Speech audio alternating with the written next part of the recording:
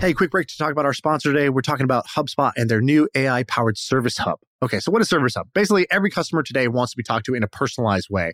And before, that required tons of human agents. But now, with AI, you could do that in a personalized way with fewer humans involved. And so you don't have to scale up your team in order to deliver personalized chat and service. So check out HubSpot's new Service Hub to use their AI tools to give better support to your customers. That's what they want and that's what they deserve. So visit HubSpot.com/service to learn how this all new solution can help you deliver customer service with AI to your customers.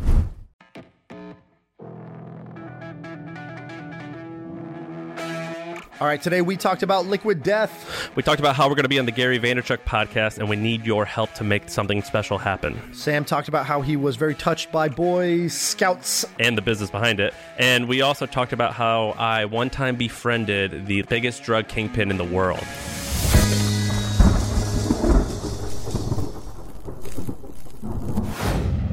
Another podcast. Let's go.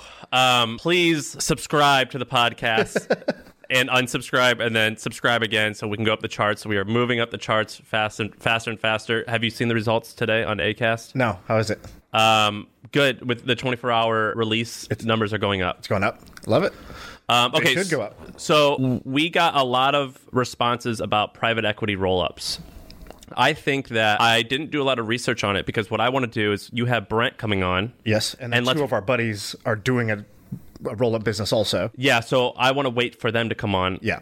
And so today, I want to go real deep on, I said this out loud earlier, I was like, today on the podcast, I want to touch Boys Scouts. So. All right, that's the intro. So I want to talk about, I have a really interesting story about some Boy Scout stuff, and it's shocking what I want to talk about. But first, you want to get to a few things? Okay, sure. I didn't know where you're going with that. Let's do liquid death. Go for it. Okay, so liquid death. So we tweeted out and we put in the Facebook group, hey, what should we talk about this week? And a bunch of people mentioned, hey, what do you think about liquid death? And so they just raised a round of funding. So what is liquid death? It's a canned water. So not like LaCroix or whatever. It is, the look of it is like heavy metal. So it's basically just a canned water drink, but they went all in on the brand. It's made by these guys out in LA, the incubator Science, and they're behind things like Dollar Shave Club and Wishbone, this like teen app, and a bunch of other things. They're an incubator studio out there. And the guys who started it, Mike and Peter, have interesting stories. Are internet veterans. Mike was like CEO of MySpace, and Peter, I think Photobucket, was his kind of claim to fame, Peter Pham. And so anyways, they're an interesting crew, and they came out, the sort of bottled water or canned water market is actually pretty huge now. And they just wanted to come out with a different angle. So they're like, look, how the hell are you going to sell water? Well, you have to create a brand and a story around it and almost a use case. And so the thing they wanted to do was sort of, in many social situations, when you grab water, you're opting out of like the fun of the social thing. If you're at a bar or if you're at a festival or something like that. So they wanted to make a can that looks cool, feels cool, is something worth talking about. And it's just like you're having a drink of some kind. So the trend that they're hopping on, so like, do you know, we wrote about this on trends, but do you know that alcohol consumption amongst young people is going down like crazy? I didn't know that. It's going down a lot. Gen Z is not drinking a lot. And so it appears this is what they're pouncing on, this trend. There's some alternatives, yeah. Mm-hmm. And so they raised a bunch of money. I don't remember how much, 10, 15 million bucks. And so Twitter got outraged and was like, some people are like, oh, this is hilarious. Good product. And then other people are like, people love to just, shit on Silicon Valley for doing dumb things. And this is one of those things. First of all, they're not even in Silicon Valley. I hate when people say Silicon Valley. Like, oh yeah, they're people in LA. Are like, WeWork, it shows how bad Silicon Valley is. WeWork's is started by an Israeli guy who lives in Manhattan. Right. Okay. So the tech world, let's call it, right? The startup world. People love to shit on the things in the startup world that don't solve big problems, that are toys, gimmicks, stupid, blah, blah, blah. And so this was a kind of interesting, people had a big reaction. What's your reaction? Fuck them. I think it's great. I think that there's room in this world for all types of cool things. Sometimes it can be a guy who wants to build a car company that's going to save us from fossil fuels, yeah. Or they want to take us to space to save us from the end of the world. Sometimes people just want to make a game that makes me smile a little bit, or they want to create a piece of art that makes me feel good when I look at it, even if it costs $100 million.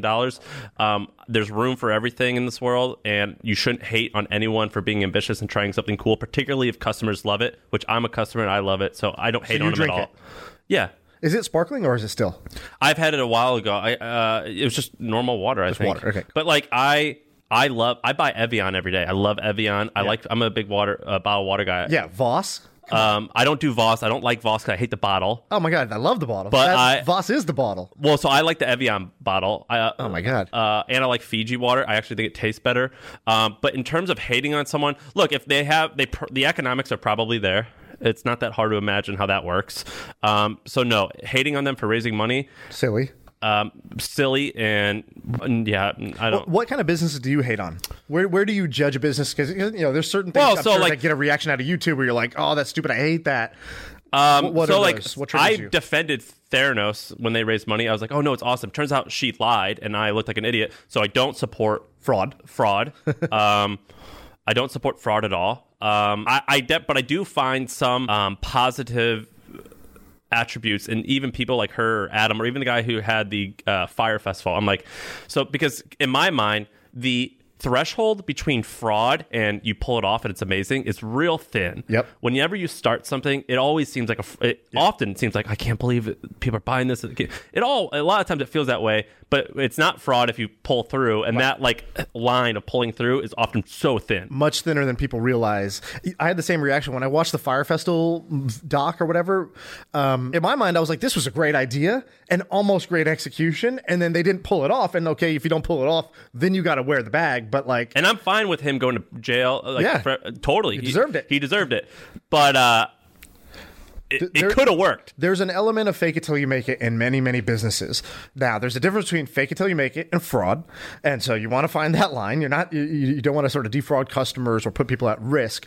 But there is a whole bunch of saying, yeah, we're going to do this. Yeah, we can pull this off. Yeah, they're in if you're in. And that happens a lot. And you sort of need those pieces to, you need to sort of represent strength when sometimes things are fuzzy or uncertain.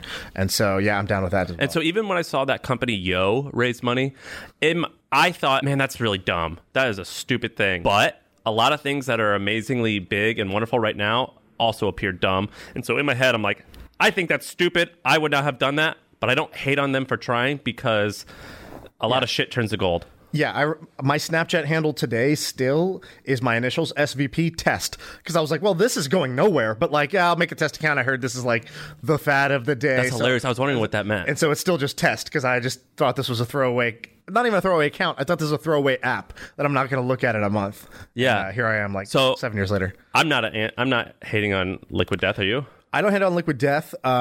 I think it's a interesting business. I want to bring on. I have a friend who started a vodka business and another one who started a sake business.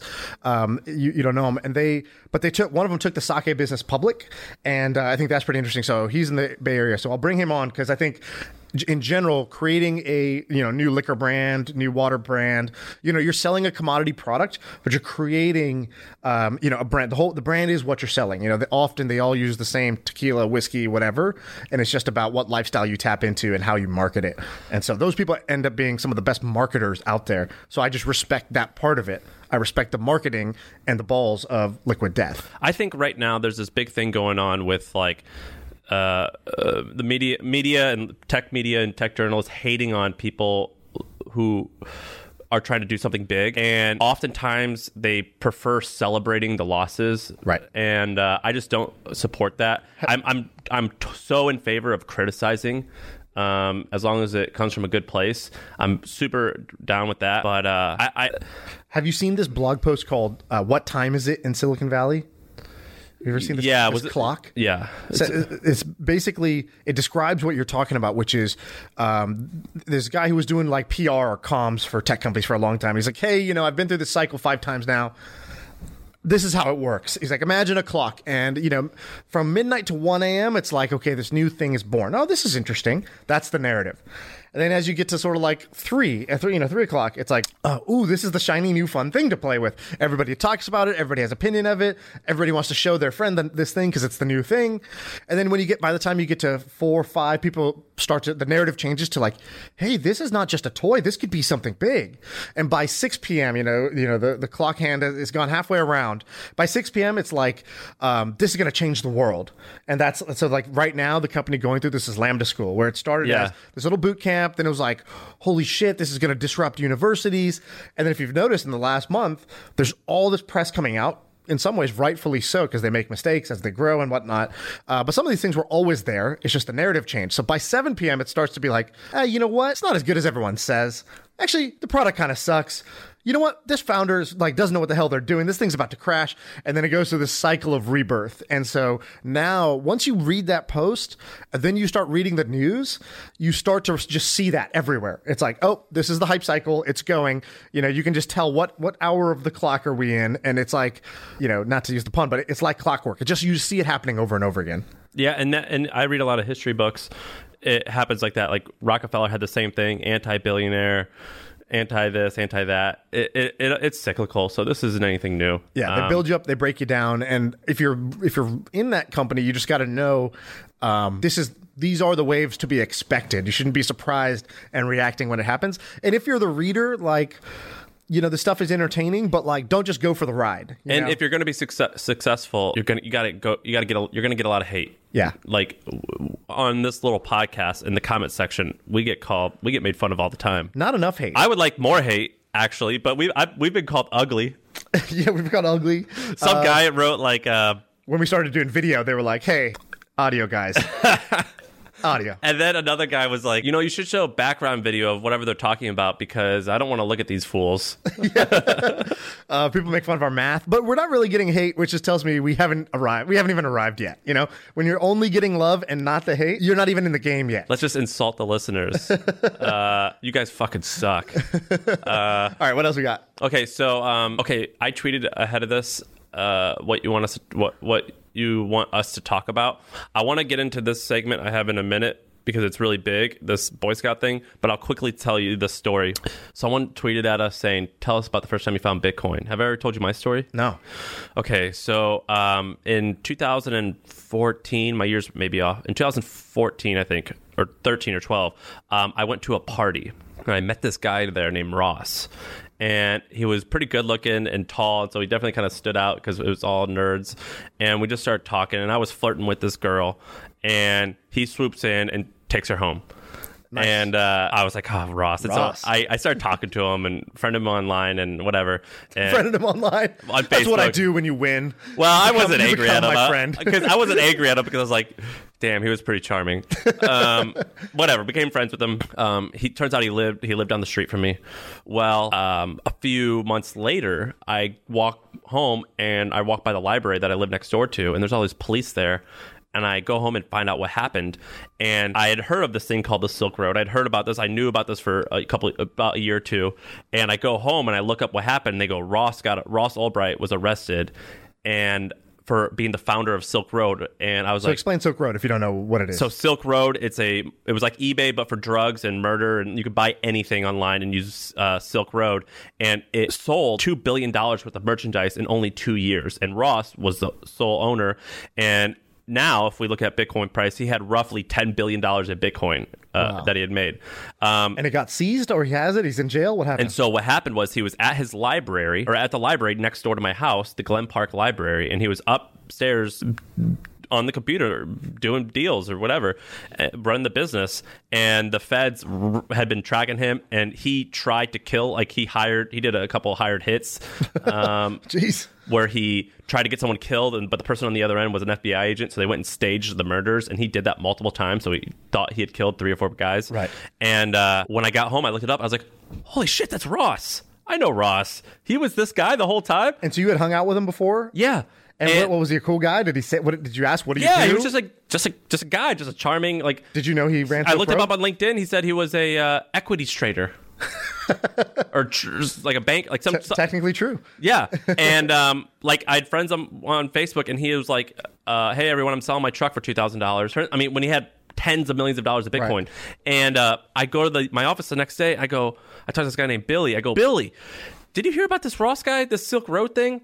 And Billy, his father was Tim Draper. Right. And I go, Billy, this thing, your dad has talked about this Bitcoin thing. And he goes, yeah, I saw that guy get arrested. He's buying a lot of it. And I was like, should I? And he goes, yeah. And I was like, well, I don't know anything about this Bitcoin thing.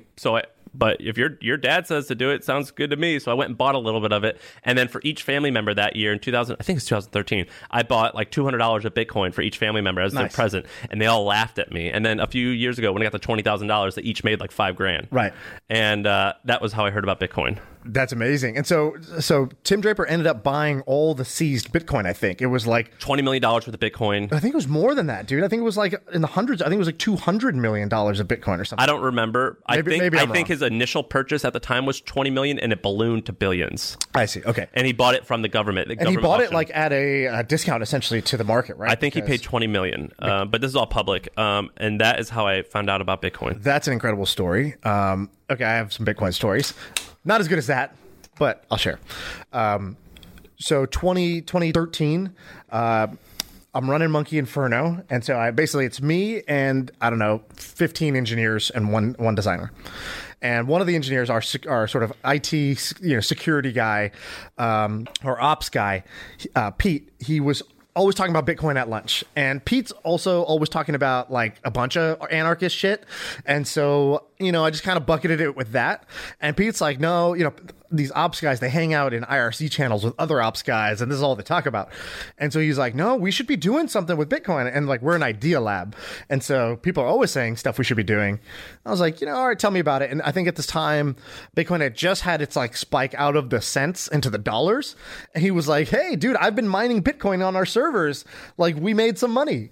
And I was like, okay, Pete, but like, we really need to stay focused on like business, not like this thing that you're talking about. So I'm like way off here.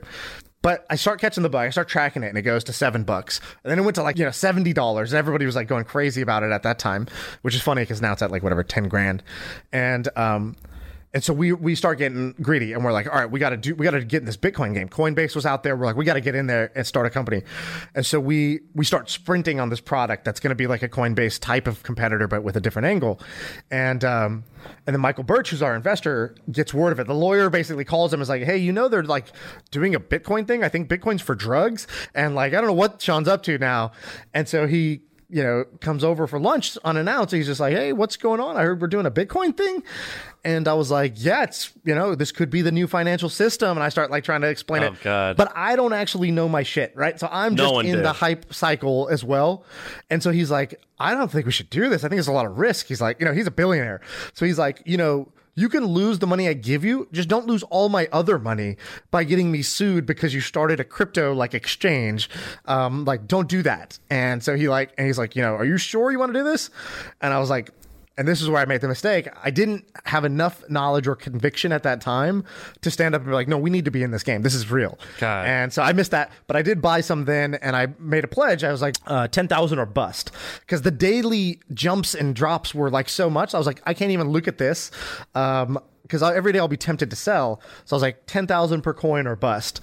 And I thought that was my way of saying, like, I'm going to be a billionaire. Like, you mean you bought coins, you go, I'll sell it at 10,000. I'll sell it only at 10,000 or zero. Like, I'm not selling in between. And I thought that was such an outrageous number, 10,000 a coin, because it was at like, whatever. It had just touched $100. And I was like, 10,000 per coin. That's insane.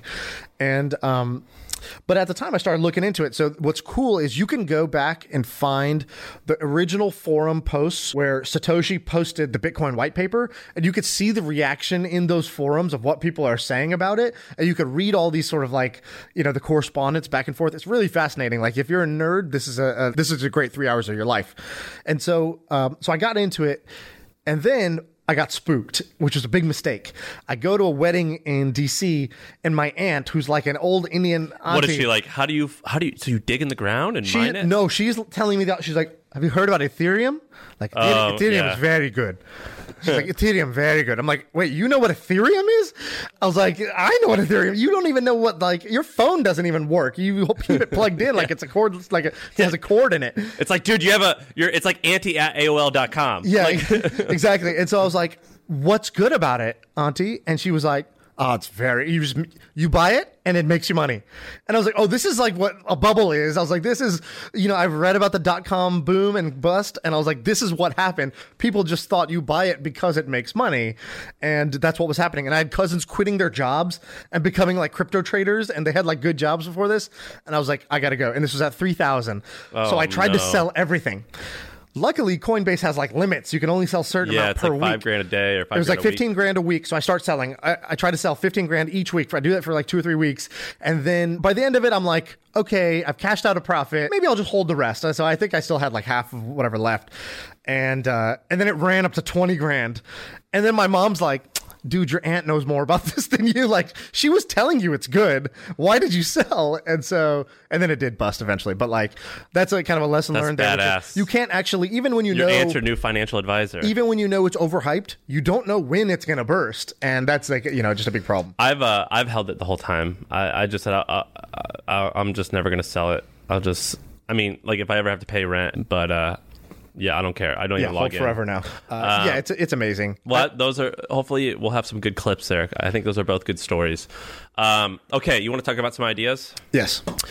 Okay, so what's going on with Boy Scouts, Adam? Look this up. So Boy Scouts, look it up on just Google. Boy Scouts, everyone knows what Boy Scout is. We actually have a lot of non-American listeners.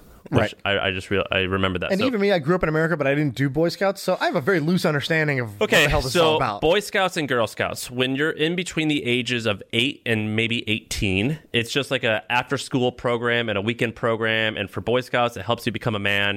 It's an organization that's been around probably since the late 1800s. It was rooted. Did you do it? No, I played sports. And my joke was, you do Boy Scouts? No, I do sports. So my mom and dad made me choose between ice hockey and Boy Scouts. I did hockey. But a lot of my friends did. Like when I grew up Catholic. So it's like altar boy, Boy Scouts, or sports. That's like what you choose. And so you dodged a bullet. But yeah, fuck yeah, I did. I got all my teeth. I got my teeth knocked out from hockey, but at least I didn't get that other shit happening to me. And so Boy Scouts and Girl Scouts, it's basically when you're a youth, it's a youth group. It teaches you how to be a man, how to be a woman. All right, you tie knots and sell cookies and all that good shit. It's rooted in religion, though, which is controversial now that religion is not as popular in America. Boy Scouts, what happened? They recently got sued because of molesting boys. Is that right? Okay. Like, not just sued once. Like, there's just like a litany of lawsuits, and they were like, what are we going to do with all this? They basically are declaring bankruptcy. Yeah, it was a huge, very big deal. And so I was curious. And so here's something that's interesting about Boy Scouts and Girl Scouts and any nonprofit. All their financials are available. Yeah, just look up annual report, yep. Boy Scouts, and it'll all be there. Any nonprofit, you can go and see everything. You can see how they spend their money, what they own. It's really cool. And so I looked up Boy Scouts, and let me give you some stats here.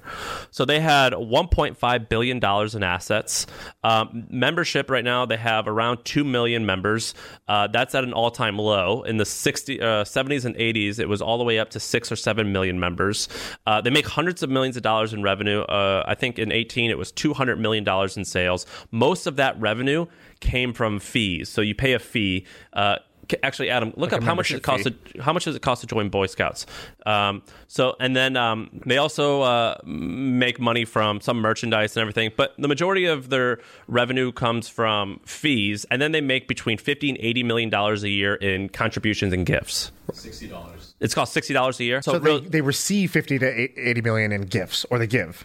Receive to donations. Yeah. And HQ 50 million. What are they spending on here? What's going on? Yeah. So HQ and programming and all that stuff. So basically, their HQ. So they have 2 million members. So they have offices where their headquarters is, and then people volunteer to lead troops, and you probably give them a little bit of money, like an allowance or something like that, like a small stipend. Right. And then they pay for all the programming. So maybe kids got to raise money to go camping, and I think Boy Scouts will contribute a little bit of that. So what's interesting here for you is that you're interested in the business, the ideas, or the bankruptcy? The business, and here's why. So Boy Scouts, I'm going to compare Boy Scouts to Girl Scouts, and I'm going to show you the differences in financials, and then I'm going to compare it to one other group that I think is actually doing it right. And here's what I think. I think that you can these new clubs, these young men and young women clubs, particularly young men clubs, I think could be massive and can exist in today's world. And so, and you want to know what Boy Scouts' biggest expenses? Insurance. Insurance. They pay $120 million for insurance. They pay a lot of money because they're taking kids out into the wild, camping basically. and shit. Yeah. And that was wild to me. That's their biggest cost. Okay, so now let's compare this to Girl Scouts. This is timely because Girl Scout cookies just got released. Girl Scouts, they sell $800 million a year in Girl Scout cookies. Unbelievable. Fucking crazy, right? Crazy. 75% of that revenue is that's how much they paid. 25. They paid 25% to the bakeries, and I think they actually might at this point own the bakeries. Yep. And then so that's their take. The majority of that revenue goes to the troops. Is it called troops? Chapters or the whatever. Chapters, and that pays for they give young women scholarships. They just teach them how to be young women. They do all types of programming and things like that. And so here's a few ways in which they're different. $36 million in dues, so way less. Their membership, Girl Scouts, is about the same, and they receive roughly 10% of the gifts back that Boy Scouts. The donations. Yeah. So, but Girl Scouts is a way better business. Right. Now, I'm not trying to advocate that these types of things necessarily should be for-profit businesses. There is a place for nonprofit, but let's just say that we want to make this a for-profit. Here's what I would do. Yeah. Boy Scouts, they're fucked. The reason they're fucked is this whole... so regardless if you're religious or not, religion in America is not as popular. It's still very popular, but it's declining. Right. It's not growing. It's not growing. And Boy Scouts has a very religious component about it. Extremely. And America, we don't have wars going on right now. And when you turn 18 and could join the military in World War II, World War I, Korean War, Vietnam War, even up until the early 90s with the Iraqi War, I mean, there was a little bit of a rite of passage for a man. You know, you get a job, you have kids, or you go to war. There's this rite of passage that allows that. It's all right, you're the man, you're a man now. We don't really have that now, right? And I think that's actually a huge problem in young men's lives. Women have it a little bit because just biologically they get their period. I mean, that's you are by definition a woman. Men, that's why the whole thing of men, you could be a 25-year-old boy or a 35-year-old boy. Especially in Silicon Valley, there's these guys that they dress like kids still, and they don't act like men. And so I actually think that there could be a rite of passage. A rite of passage, some type of group of you are a boy, we're gonna help you become a man. But you're thinking past the Boy Scout age. You're talking about 18 No, you're talking about younger. No. I think that you can learn that from age 8 to 18 slowly. Okay, gotcha. And so the best membership... How would you do it? So the best membership group I've ever seen, and I've done a lot of research on this, is AARP. Okay. And AARP, what it is once you become 60 years old, and I actually signed up for this because I wanted to see the marketing. I was really interested in this. Once you become 60 years old, they mail you an AARP card. And they go, you're in. And you're like, what? I'm in? And they're like, yeah, you just turned. They find out how they worked with the post office, and they find out when you're turned 60 years old. They send you a card that day. Nice. And you get your card, and AARP has 38 million members. It's really cheap to become an AARP member, $50. Maybe less, maybe $18. It's really cheap depending on the tier you get. And so, but AARP makes $1.6 billion in revenue. So where's all that money coming from? It's not coming from fees. It's all coming from the back end. So once you become an AARP member, they go, all right, they partner with, I think, United Insurance and a few others. And they make... What's it say up there? $1 billion a year from affiliates, right. Meaning you're now old. We're going to give you a discount on some insurance because we're pooled everyone together. You should use United Insurance. It's the best one. And that's when they get their $1 billion cut. So it's a discount club. So as you as a member, you pay a low fee. You make your money back in discounts pretty much from day one. They make their money by getting the vendors to offer them a cut for all these customers that they can drive to them. Yes. And yes, this is brilliant. The first time you told me about this, you were talking about, can we do this for millennials? Yeah, I wanted to do this for the hustle. And I was like, why didn't you do this? I've always thought this was your best idea. But yeah. You must have learned something along the way that made you less bullish on it. What was that? I'm not less bullish on it, but I'll explain that. I am a little less bullish, but I still think it could be great. So AARP, it's one of the largest lobbying groups ever. So if you want to become president, you have to appeal to AARP. 38 million members. You got to elderly. We're gonna make sure you're take care of you. Yeah, and AARP is so big. They have two. What does it say? Oh, sorry, $3.5 billion. They have a hedge fund. I mean, this is a legit, this is how much cash they have. And so when you think about what makes a group like this passionate, it's real similar to a cult. right? So I think what you need is like a common bond. So what brings you guys together? So for Girl Scouts, you're a young girl. Yep. For Boy Scouts, you're a young boy. For ARP, we're all 60, and so it's like we have to figure out how to get through this together. You need an enemy, I think.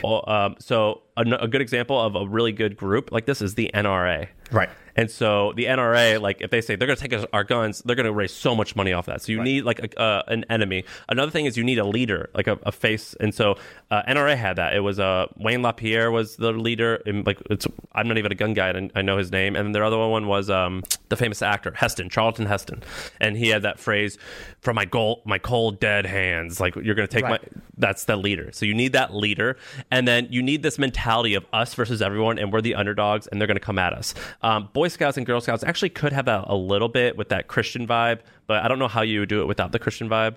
And then finally, you need like rituals. Girl Scouts and Boy Scouts all have that. They have like the pledge, you know, and I don't know what AARP does. But when I'm thinking about this, I totally think that you could recreate some of these. I think it would take a long ass time. It would take a long ass time.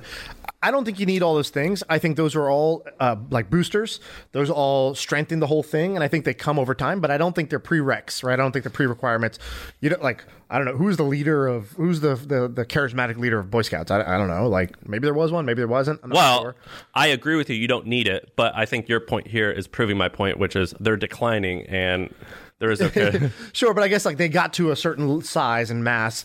So what I think you just have to do is sort of align a common set of people who have a sort of similar desire or desired lifestyle, whether it's like, you know, Christian faith combined with, you know, learning life skills and being out in nature, right? Boy Scouts. And actually, I think you can have this like Christian conservative group that can crush it. Right. Because what I do every morning is I go to opposite news sites. I go to HuffPo and then I go to Breitbart.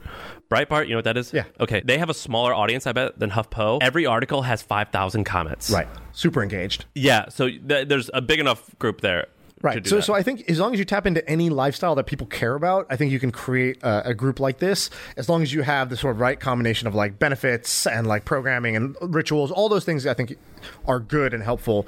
I also think that these can happen. When I saw Boy Scouts was going out of business, I went and looked up biggest Boy Scout competitors, and they were all Boy Scout clones. So they were all faith-based nature programming for young men. And it's like, okay, well, it just seems like there are other people who will want, who have the same job to be done, as they say, like who want the same outcome, but they put less value in, let's say, the religious component, or maybe it's less value in the nature component. Like, did I tell you, my sister runs a program. She has the daycare.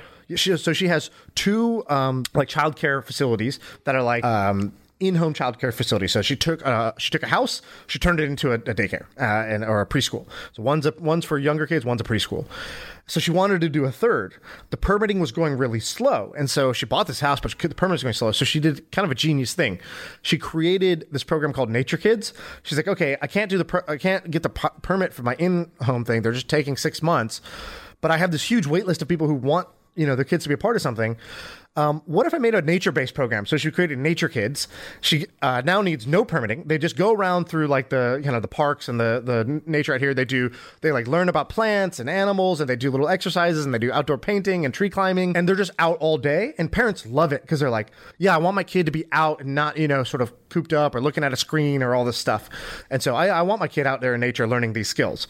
There's no religious component to it. She has a wait list out the door now. It can scale. Like, she could just create a franchise out of this. Like, this Nature Kids thing is like a tiny speck, but it's a comparable, I think, to what Boy Scouts is providing, providing a certain... So here's the two trends that this is capitalizing on. The first is, I don't know about you. I bet you fall in the same category as me, but tech executives, people who have grown up with the internet now and phones, do not want their kids doing this shit. I'm the same way. I bought this thing that locks potato chips in a sealed, like a time locker right. KitchenAid, and I put my phone in there.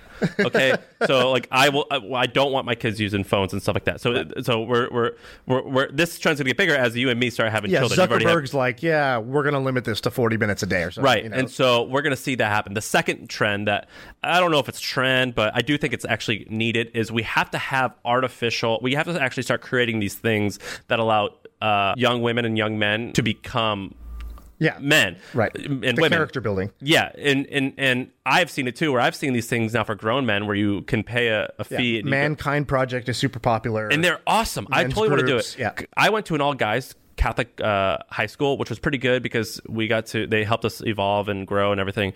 But I so wish that my father wasn't like very hands-on. I wish I had more of like a hands-on, like, all right, son, you got to do this. You treat people this way. You do like, you know what I mean? And I think that can actually be way more popular now. Side business idea here.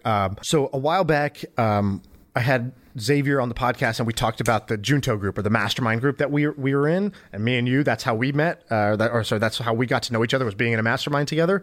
And it all started with a book club. And so I just mentioned this on the podcast, and I think I've had over 400 people, and I just said, hey, if you're interested, I have a playbook on how we run it, like, you know, how we recruited people, how we run the thing, blah, blah, blah.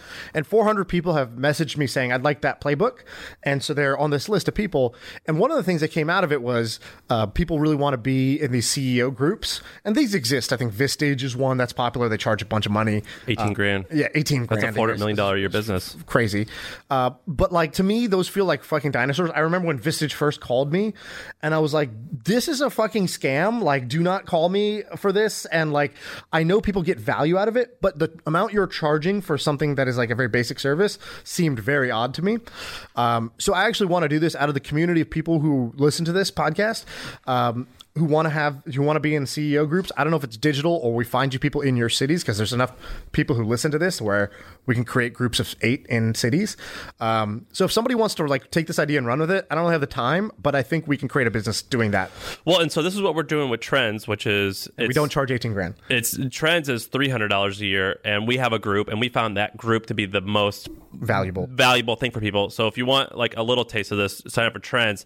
But then we're considering the same thing, which is how do we have a higher end thing which self-selects a little bit more. Right.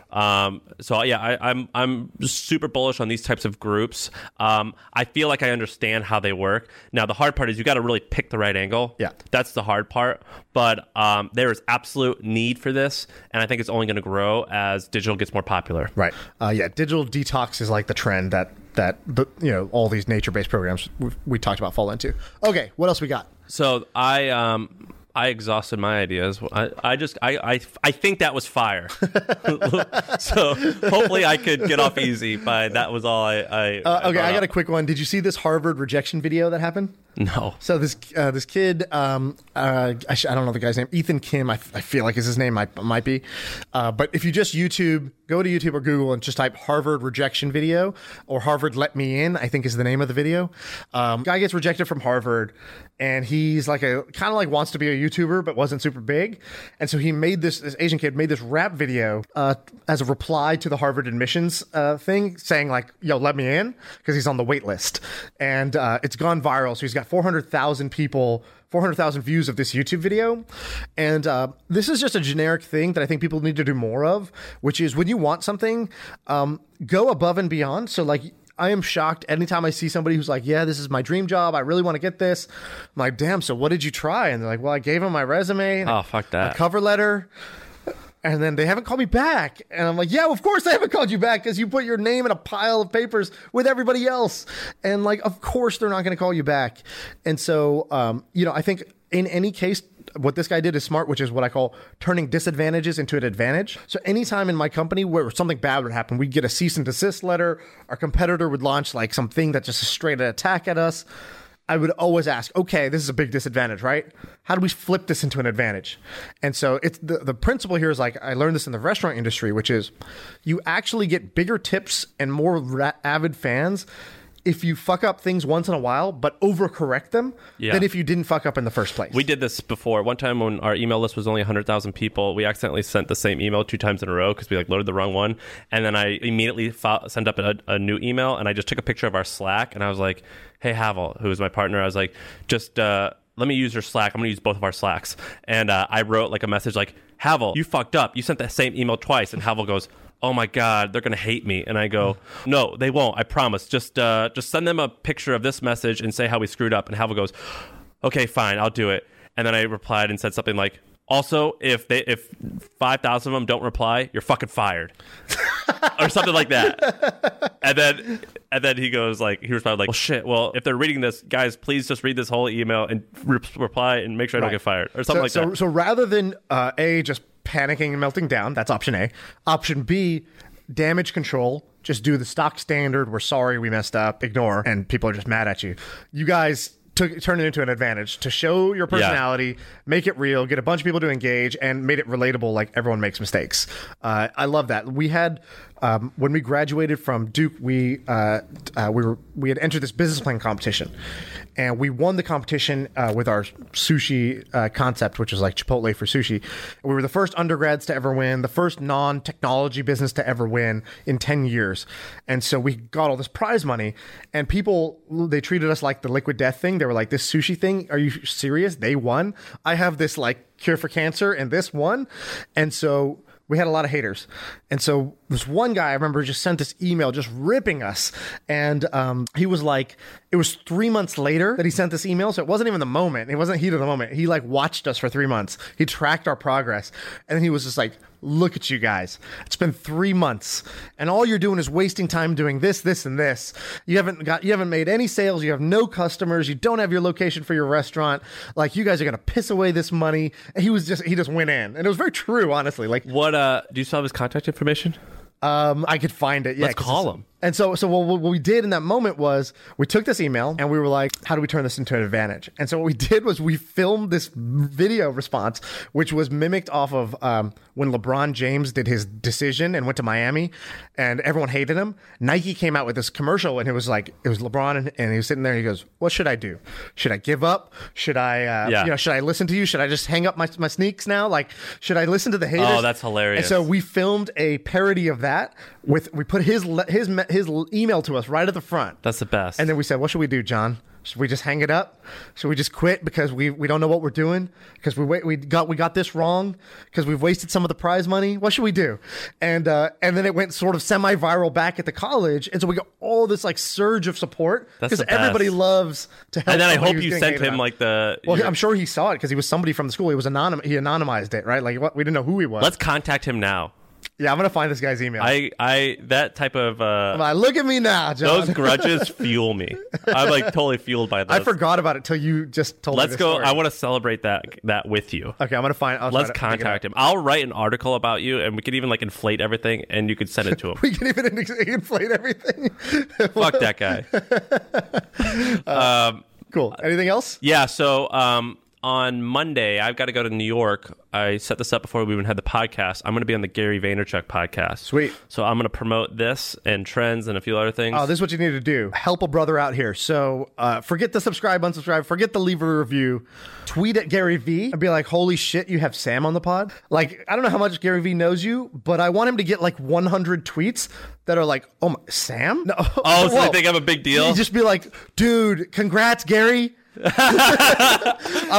just need 100 people. Just go with us. Well, guys. no. We can just get one. We can get one person to do it and go pay a bunch of bots to like it. Yeah. So he thinks he's. No, I want 100 people to just be like, dude, big snag, Gary.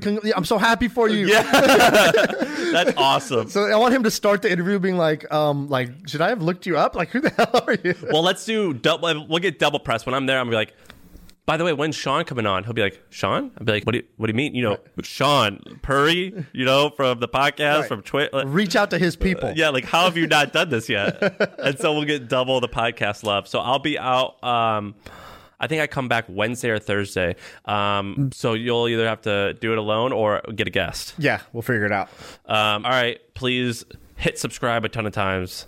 And then unsubscribe and subscribe again. That makes a moment. Message Gary V. Do it. That makes us go up. And message Gary V. and tell him he's lucky that we're going to be on that show. Yeah, I want to see it on Twitter. I'm going to search after this. All right, we're out. Thank you.